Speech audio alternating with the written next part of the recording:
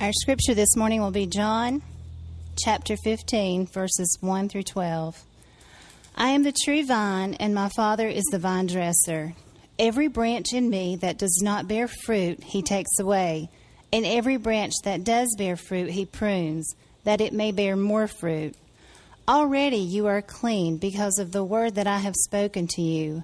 Abide in me, and I in you.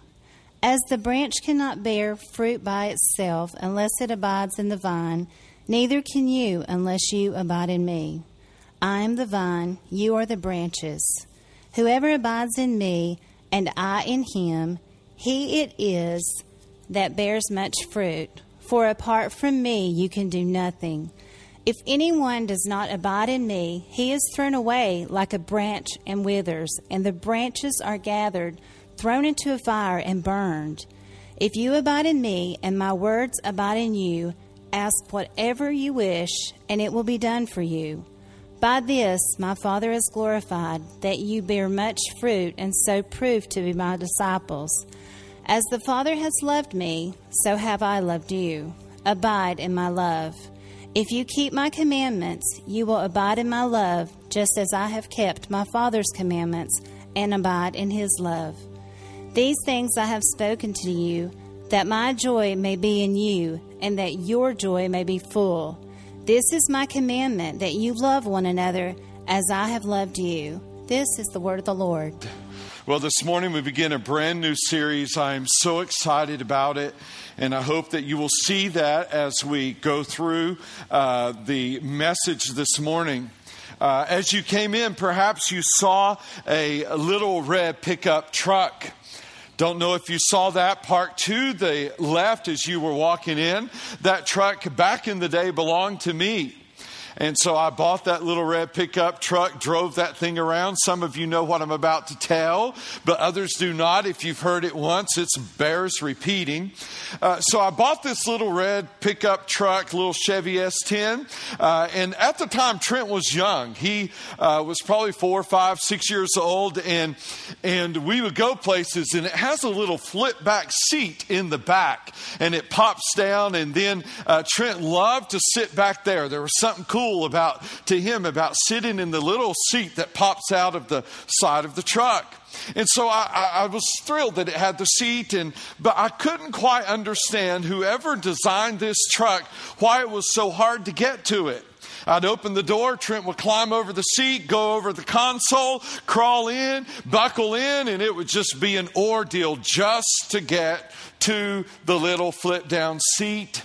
So for years, 2 or 3, Trent would ride around back there, and we'd go places, just doing what we do. And one day I was up at Lamar Silver's. Lamar is a member of our church, and he owns a body shop. And so I was up at Lamar Silver's place one day, and I said, Lamar, I really like this truck, but I don't quite understand. If you're going to put a little seat back there, why is it so hard to get to? And Lamar looked at me with this strange look on his face, and I'll never forget this. He walked over to my pickup truck, he opened the driver's door, and then he put his hand on this magic thing called a handle, and he opened up the third door. I had no clue it had a third door. No lie. Years I drove that truck. Years. Trent would climb over the console, and there I'm standing. And it's like lights come on and the glory shines, and there's a door. And all you have to do is push the handle, and Trent could climb right in. We so enjoyed that third door. It was like having a new truck all over again. Now, I say that to say this. That what we're about to delve into, I'm convinced for many of you in your walk with God, is like the third door. At some point, maybe it was last week, you were baptized along with 31 people we baptized last Sunday night. Maybe you were one of them last week, or maybe it was a year ago, or maybe it was 5 years ago, but you have no idea, have in the present tense, no idea of the benefits of your relationship with God in Christ. You sit here this morning, you've driven the truck of salvation around, maybe for a year, maybe for 10 years, maybe for 20 years, and you have no idea that on the truck of salvation there's a third door. And you have no idea of the benefits you have in your relationship with God through Christ. And this morning, what I hope to do is to walk over and begin to open just the driver's door of your life and to begin to pull open this third door. And over the next 9 weeks, I hope this becomes so clear. I hope that you will be so hungry for God, so desirous to know Him in this way. I must say to you, I was a believer for 15 years. For 15 years, when a hunger began to develop in me that I could not satisfy, I could not solve, and I went to God's Word, and I remember saying to God, I will not let go. I will not let go until I get this, and I am hoping that there's some of you in the room this morning who are saying, I'm not going to let go. I'm not going to let go till I get this, and I'm not going to let go until this gets me. And so we go to John 15. John 15, let me set the stage for you. It is the final hours of Jesus' life. These are final words. Jesus has just had the Last Supper. Judas has just left. Jesus warned him. He left anyway. He's gone to do his dirty act of betraying Jesus. Now there are 11 disciples left. They leave the room that they met in and they go out, and they must have walked into a vineyard. And when they walk into a vineyard, as they get to the vineyard, when they walk into the vineyard, Jesus grabs most likely a grapevine and he begins to talk. Jesus, the masterful teacher, uses an object lesson of a grapevine. And there, as he is teaching, he gives 3 characteristics of the Christian life that these disciples are about to experience. I promise you today, you'll want to take notes. Characteristic number 1, clearly defined relationships. Clearly defined relationships. Jesus grabs a cluster of grapes, perhaps, and he says, I am the true vine. Now, when you're thinking, people, when you hear true vine, what does that make you think? There's got to be a what? A false one. If he says, I'm the true vine, then there is a false vine. So, who or what is the false vine? The false vine is Israel. You say, Jerry, what do you mean? Well, if you go to the Old Testament, Israel was referred to on numerous occasions as the vine, but it was never positive. It was always negative. Isaiah called Israel a wild vine. Jeremiah, degenerate vine, a strange vine. Hosea referred to Israel as an empty vine. God says, or Jesus says, I am the true vine. What does he mean? He means where Israel has failed, I won't. Where Israel is empty, I'll be full. Where Israel is strange, I'll be familiar. He's saying, I am the true vine. Now, what does this do?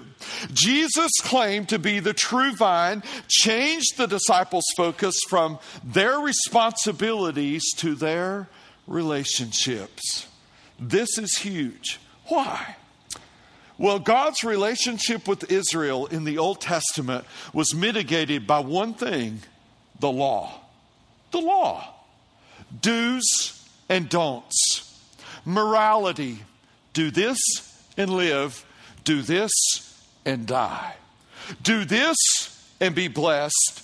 Do this and be cursed. That was the Old Testament relationship. Jesus says, I am the true vine. And as the true vine, no longer are we going to major on the do's and the don'ts. It's about relationships. Jesus will present a whole new way of thinking here, a way, don't miss this, that took their focus off their pedigree and their performance and put the focus on his presence. He took their focus off of their pedigree, we're Jews, their performance, we're moral, and put it on his presence. So as the true vine, Jesus is all we will ever need. As the true vine, that's what he's saying. I'm all that you will ever need in your life. You say, how? We'll see that as we move through. Clearly defined relationships. Jesus says, I am the true vine. Secondly, he says, my Father, he's the vine dresser. He's the vine dresser. What do vine dressers do? They take care of the vine. How do they do it? They prune it. So they cut away what doesn't belong. They prune. Yesterday morning, I'm out early and I'm in just working in the flowers around my house. That's my gig, kind of how I clear the cobwebs. And so I'm working in the flowers, and we have 3 sets of beautiful pink geraniums.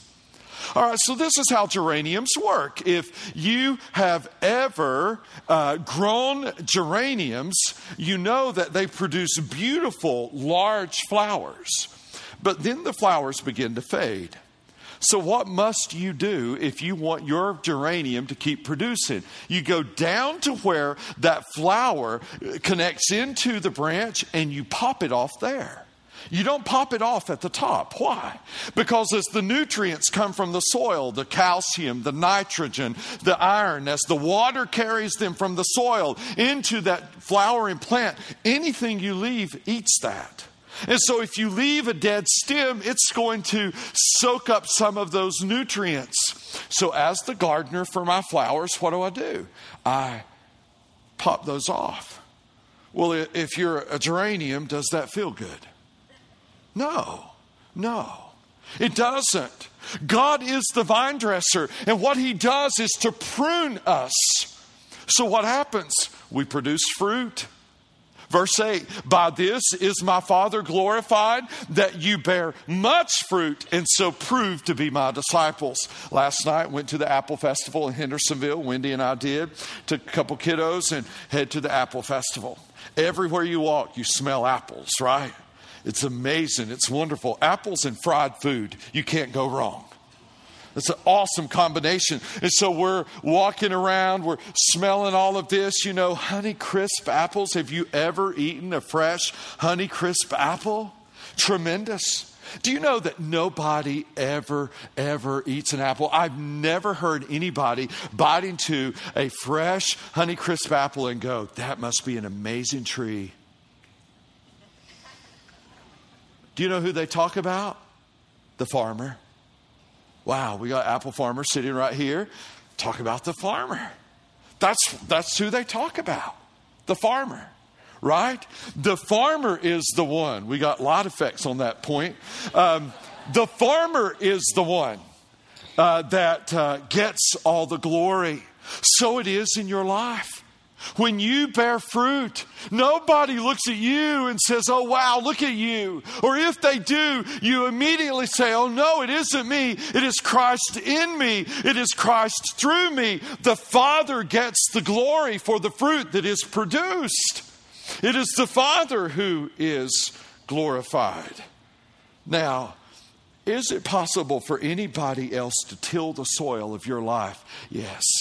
Sin will, if you let it, till the soil. C. Neil Straight has said this. You'll see it on the screen. Sin does not serve well as a gardener of the soul. It landscapes the contour of the soul until all that is beautiful has been made ugly, until all that is high is made low, until all that is promising is wasted. Then life is like the desert, parched and barren. It is drained of purpose. It is bleached of happiness. Sin then is not wise, but wasteful. It is not a gate, but only a grave. When you allow sin to till your soul, the result of that is death. So Wendy and I, through the years, have had a lot of kids live with us, exchange students, fostering, just random kids. We've just had a lot of people live with us through the years. So one of these guys was a kid by the name of Fadi. He was 16. He was from Palestine, and he lived with us. And so Fadi decided he wanted to do gardening. He wanted to help me out in the yard. Well, fair enough. And so I said I had past tense, a crepe myrtle tree. And I said, Fadi, it's time for this tree to be pruned.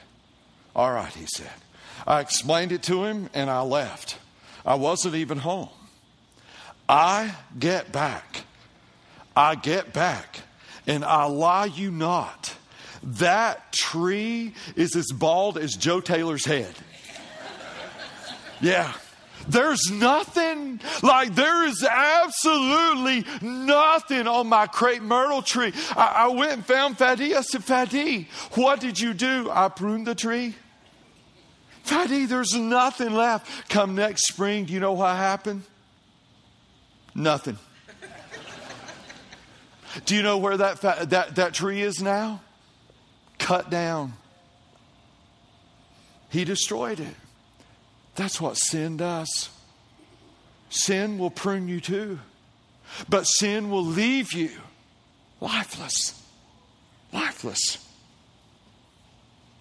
When God is the gardener of your soul, what fruit is produced? Love. Galatians 5. Joy, peace, patience, kindness, goodness, faithfulness, gentleness, self-control. God will produce the fruit of the Spirit in you. He will. All right? Jesus is the true vine. God is the vine dresser. Clearly defined relationships. You and I, we're a branch. Grafted in to the vine. We're connected to the vine. Do you know the way that works? You can't tell where the connection begins or ends. There's no clear marking because that branch will grow into the vine itself. That branch will grow into the vine. Betty Thornton came up to me after early service. She said, Jerry, my son just a few weeks ago drove me through Burgundy. She said there were grapevines, massive vineyards everywhere. She said, but this is what I noticed. I saw they were producing grapes. I barely could see vines. They were so small, but the trunk, or could see branches, but the trunk, she said, was huge. Jesus is the trunk. We are branches. God prunes. Those are clearly defined relationships, but then there's clearly defined responses. We've already seen God prunes. A.W. Tozer says God will not use a man greatly until he has hurt him deeply. God will not use a man greatly until he has hurt him deeply. God prunes. Heard a sermon by Stanley this week in which he said, Charles Stanley, in which he said, sometimes God has to shake people in order to get their attention. Other times he has to shock people in order to get their attention. God prunes. So if God is pruning, don't miss that's the context of John 15. If God is pruning, so the response of God is to prune. What do? Abide. Abide. I stay put. And guess what? When you're being pruned, staying put is the most unnatural response to pruning. When something hurts, what do you want to do? Get out. Get away. But when God is pruning you, Jesus said, abide in me. I think most of us get that. But this is the part that I think many of you do not. Jesus says, abide in me and I in you. When you're being pruned, Christ does not abandon you. When you're being pruned, Christ doesn't go running from you. When you're being pruned, Christ, who dwells in you through the Holy Spirit, stays in you through the pruning, and He hurts when you are being pruned.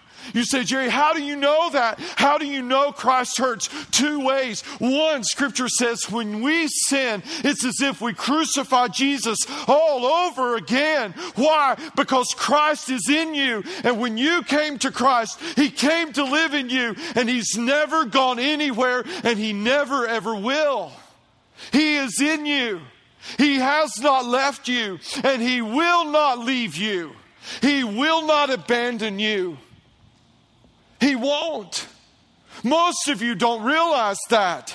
It's the third door. You think somehow He's beside me, or maybe He's above me, or maybe He's around me. No, He's in you. He lives in you. It is a union that you will never divorce, never separate, never get rid of until you die. He's in you. He lives in you. So we know that when we sin, we so hurt the Savior. We crucify Him, Hebrews says, all over again.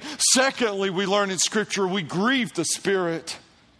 The Spirit who lives in us, who yearns for God, we grieve the Spirit. So if you sit here this morning and you're being pruned, there's many of you, no doubt, who are being pruned. What do? Abide. Why? Because He is too. Does it hurt? He's hurting too. Is it painful? He's crying too.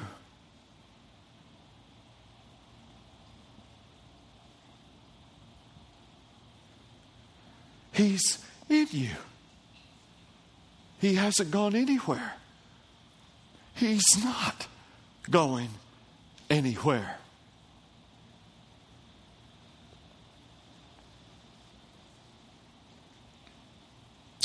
So, what does it mean to abide? It means to stay.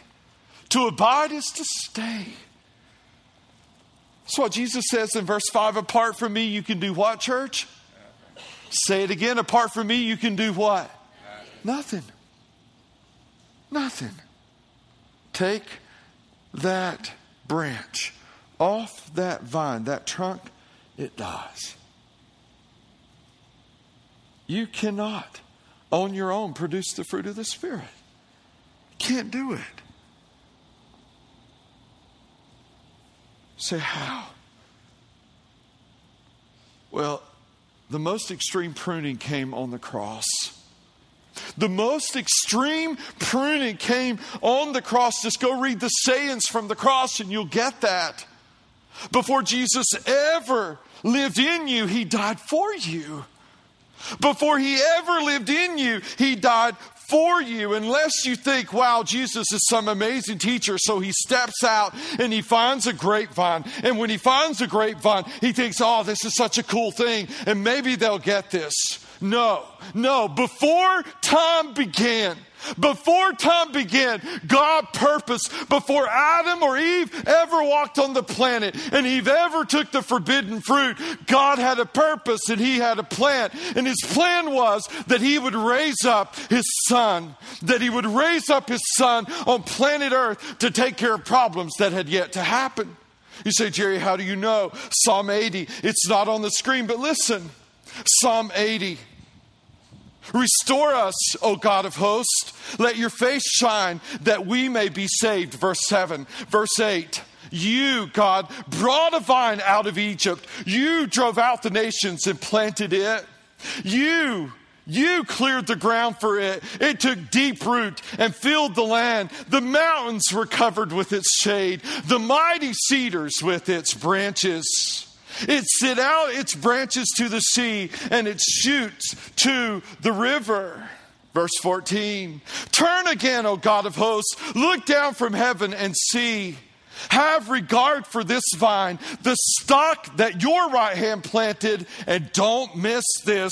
And for the Son, S-O-N, that you made strong for yourself. Well, what in the world is going on here? Asaph in Psalm 80 unknowingly, most likely, writes about a God who would one day raise up a vine. He would be the true vine. He would be born of a woman. He would grow up like everybody else. He would go one day to the cross. He would die for our sins. 3 days later, he would resurrect. He would then, about 50 days later, ascend, sit at the right hand of the Father. There at the right hand of the Father, today, right now, he is mediating. He is interceding for you on your behalf as he lives in you. This is the true vine. This is him. He is in you. He's in you. Wow. And oh, that you could get a hunger for that. Oh, that somewhere deep inside of you, there could be this desire to know him in a way that you've never known him and experience the indwelling presence of his Spirit in you. Wow. You say, well, how does he abide in me? He says, you are already clean. The word is in Greek, pruned, same root word. You're already clean because of the words I've spoken to you. He abides in you through his precious word. I don't have time today to tell you. I'll give you one name, Wycliffe, burned at the stake so that you could have this in English.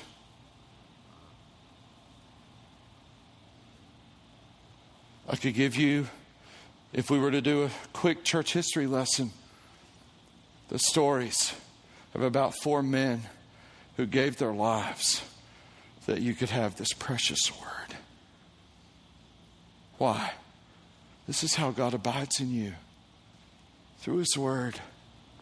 This is how Jesus lives in you. John, at the beginning of this, in the beginning was the Word, and the Word was with God, and the Word was God. Jesus comes alive through his word. How do you abide in him? Through prayer. You pray. You pray. Did you catch it? If you abide in me and my words abide in you, ask whatever you wish, and it will be done for you. You say, how in the world, when God's word is in you, your prayer life will reflect that? And you'll begin to pray his heart and his desires and his wishes. Why does Jesus abide in you? Oh, what a good question. Why ever would he? Because he loves you. He says, greater love has no one than this, that he would lay down his life for his friends. Why does Jesus abide in you? Is there anything good in you? Nothing good. Nothing in my hands I bring, simply to thy cross I cling. The old hymn writer writes, he chose you. Verse 16, you did not choose me, but I chose you and appointed you that you should go bear fruit and that your fruit should remain. Why? God, why would you choose me? If you ever get there, if you ever get to that place where you're so small and God is so big and you begin to say, God, why me? Why would you ever choose me? Why would you want to live in this?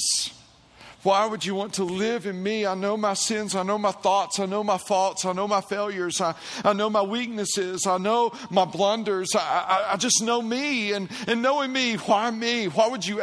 I don't know. He loves you. He loves you. Why should you abide in Jesus? Because you love him. This is so different. This is a whole paradigm shift. Why? Because all Israel knew was, here's the law, keep the law, God is pleased. Jesus says, I am the vine, stay in me, I'm in you. No matter what comes, I'm never leaving you, I'm never forsaking you. Do you know what this means? This is why you can run but you can't hide. Because everywhere you go, there you are. And everywhere you go, there he is. Everywhere. I found for those who are walking with the Lord, that brings great comfort. I found for those who are walking away from the Lord, that brings great conviction. It's one or the other that will either comfort or convict you. He's in you. And they're clearly defined results. When Jesus abides in you, the results will be as obvious as a healthy flowering plant. So what are they? They're listed here. You may want to jot them down. You'll bear much fruit. Much fruit. What is the fruit? It's twofold, but it's love, joy, peace, patience, kindness, goodness, faithfulness, gentleness, self-control. It's also other believers who will bear fruit too. You'll bear much fruit. Secondly, God will answer your prayers. When you abide in him, he'll answer your prayers. He says that. Ask whatever you wish and it will be done for you because you're abiding in him. Somehow when you're abiding in him, your prayers line up with his word.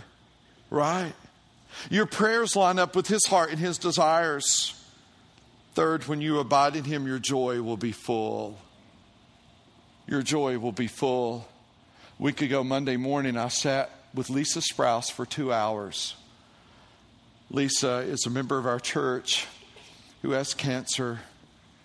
She goes through gruesome treatments that take an entire week, a battery of treatments that take an entire week. She'll spend 6 to 8 hours a day during that week on 2 or 3 days. And she called and she said, could you come over? And I said, sure. And so I came over and I sat with Lisa as the chemo began to drip into her body. That was on a Monday. On a Tuesday, she'd go back and they'd flush it into her abdomen where her cancer is. And as I sat with her, all I could hear from her was joy. Was joy. Just joy. She'd say, tell me what's going on at church. Tell me I'm behind. Tell me where God is working. I'd share a story of a changed life. And then she said, do you see the lady right down there at the end? She's from Marion. She doesn't have it as good as I do. Would you go? She calls me preacher. Preacher, would you go and minister to her? She doesn't have who I have. Joy. Beverly, who sits back there. Ellen, who sits right here. Both duking it out with cancer. Joy. Full joy. Why? You're in Christ. He's in you. Joy. Your joy will be full. Fourth, when you abide, you'll love one another. He says this in 2 ways. You'll keep my commandments. And then he says my commandment, singular, is to love one another. Do you know when you love each other, most all the other commandments fall into place? It's hard to steal from somebody you love. Right?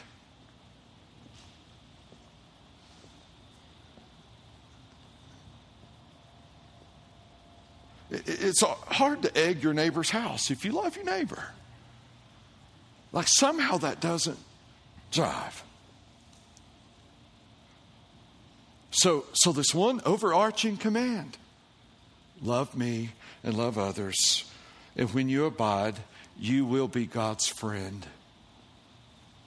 He says, no longer do I call you servants, for the servant doesn't know what his master is doing. Right? A servant has a boss-employee relationship. No, we're friends. I love sitting down and talking and letting you in on the Father's plan. When you abide, you'll be God's friend.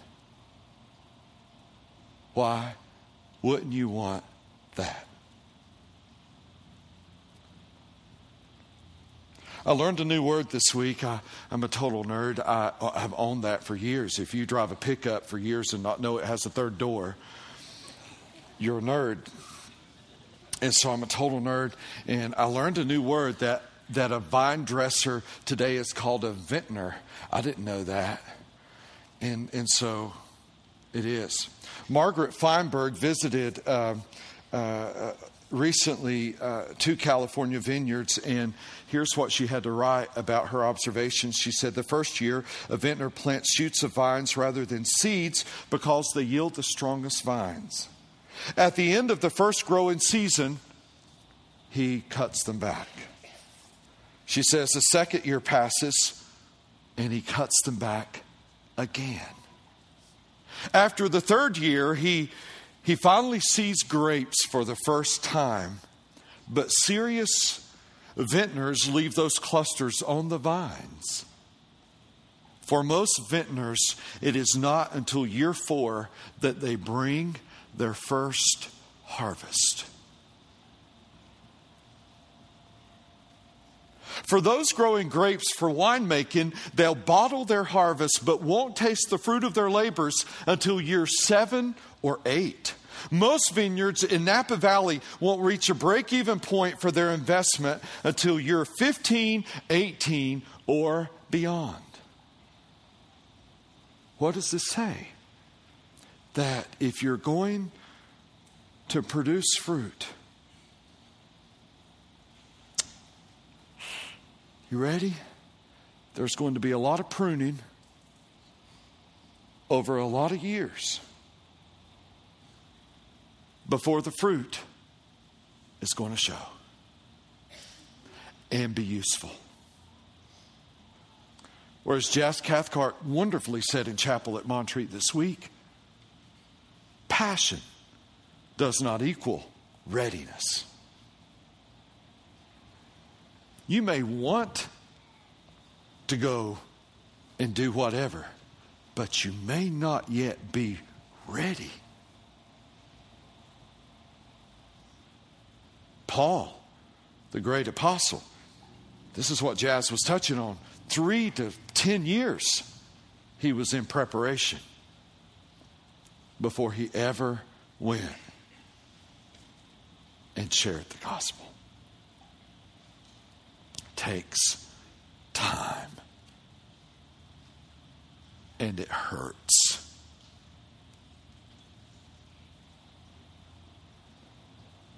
Pruning hurts. You say, what do I do now, Jerry? What do I do?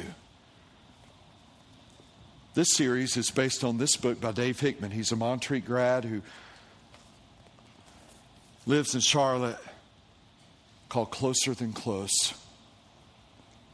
This book is so very good. Several of our folks have it. Our life group leaders, they've started reading it. Can't put it down. Dave will be with us in 2 weeks to preach one of the sermons in this series. Today, as you leave, you could grab a copy. If you're a college student, it's free. For the rest of you, just to recoup our cost, $8. You can see Adrian as you leave and grab a copy of this. Very next step I would encourage you to do is read chapter 1. Read the preface. Don't miss that. Read chapter 1. Secondly, it's not on your connection card, but just see Adrian at the front. You need to be in a life group. Why? Because this is, I think, probably where the third doors are going to open most readily. is with a life group leader, helping you look at yourself and look at God's Word. Third, if you're being pruned, stay put. Abide. Don't run. Stay put. Let me pray for you.